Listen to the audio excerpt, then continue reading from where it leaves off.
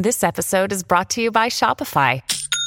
Forget the frustration of picking commerce platforms when you switch your business to Shopify, the global commerce platform that supercharges your selling wherever you sell. With Shopify, you'll harness the same intuitive features, trusted apps, and powerful analytics used by the world's leading brands. Sign up today for your $1 per month trial period at shopify.com/tech, all lowercase. That's shopify.com/tech.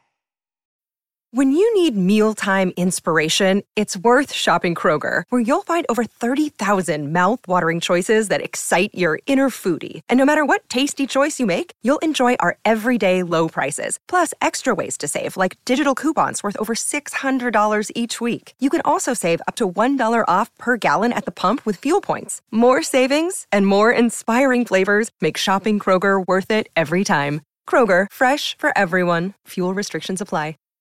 Sherman and Tingle in the morning. Do you find it comforting when you see the Facebook page of a friend that passed away, or do you find it creepy?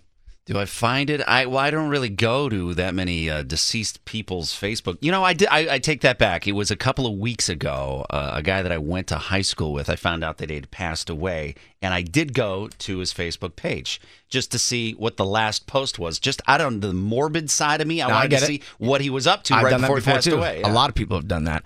It's pretty interesting. I was doing some searching here, and you could totally plan for your passing on social media. For example, I'll just stick to Facebook right now, but there's a few things that you can do when you want to prepare for your passing. First off, now this is pretty interesting, man, because there's. Let me just read this to you. All right.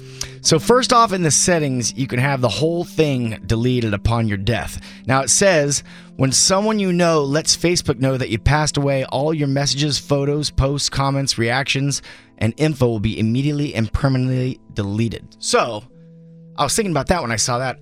Well, when someone lets them know, do they need proof? Or can someone just go, hey, Brian Sherman died, by the way. Yeah. And they just delete your profile? You can prank someone? I guess you could. I don't know. I wonder what they asked for, if they asked for a death certificate. I don't know. But it just said someone. It didn't say someone, a family member. Knowing Facebook, they don't have all of their stuff buttoned up. I mean, look at the people that have been using our page or our fake page to scam people. We've told them, take that down. They haven't taken that down, so I can't imagine them doing it the right way anyway. If you do want to keep a reminder of yourself around after you die, you can turn your page into a memorialized profile. Basically, it becomes a page dedicated to your memory, looked after by someone they have to nominate as your legacy contact. You got to pick someone. Who's going to be your legacy contact? Okay. So my friend Pete, I got to go up to him like on Saturday when we're having a great time having beers. Like, hey, by the way, Pete, can you be my legacy person on Facebook? It's funny that you say that because I say we start something right now and be responsible for it. Legacy contact proposals. Oh, so it's like, give me some mood music. Give me some mood music. Get down on one knee and Sherman, you've been a friend of mine for a long time. Been through the good times and the bad, and there's no one more important to me than you. And I want to know, will you be my legacy contact? Oh! I've been waiting for this moment. My entire life. As a little boy, I dreamed of this moment, and it's fulfilled. The way that I have dreamed came true. You're going to make me think about your death until you die every day now. Is that a yes? That's an absolute yes. Oh, he said yes! He said yes!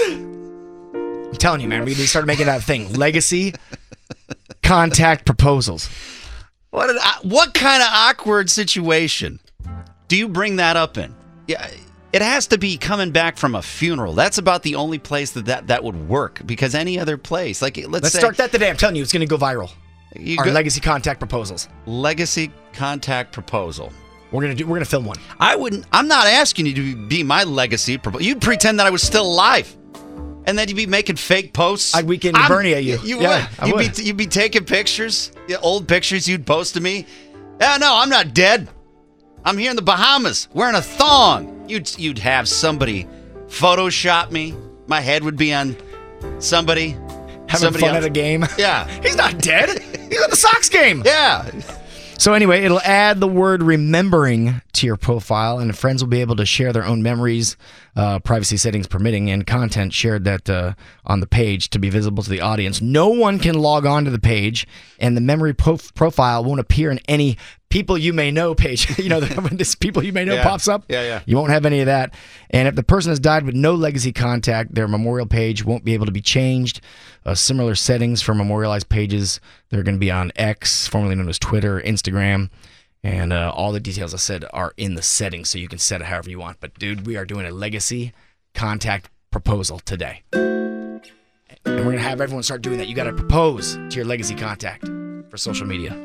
That means best friends. If you're able to take over my dead Facebook page, we're friends for life. Bingo. The Sherman and Tingle Show. Mornings on 97.1 FM The Drive, Chicago's classic rock.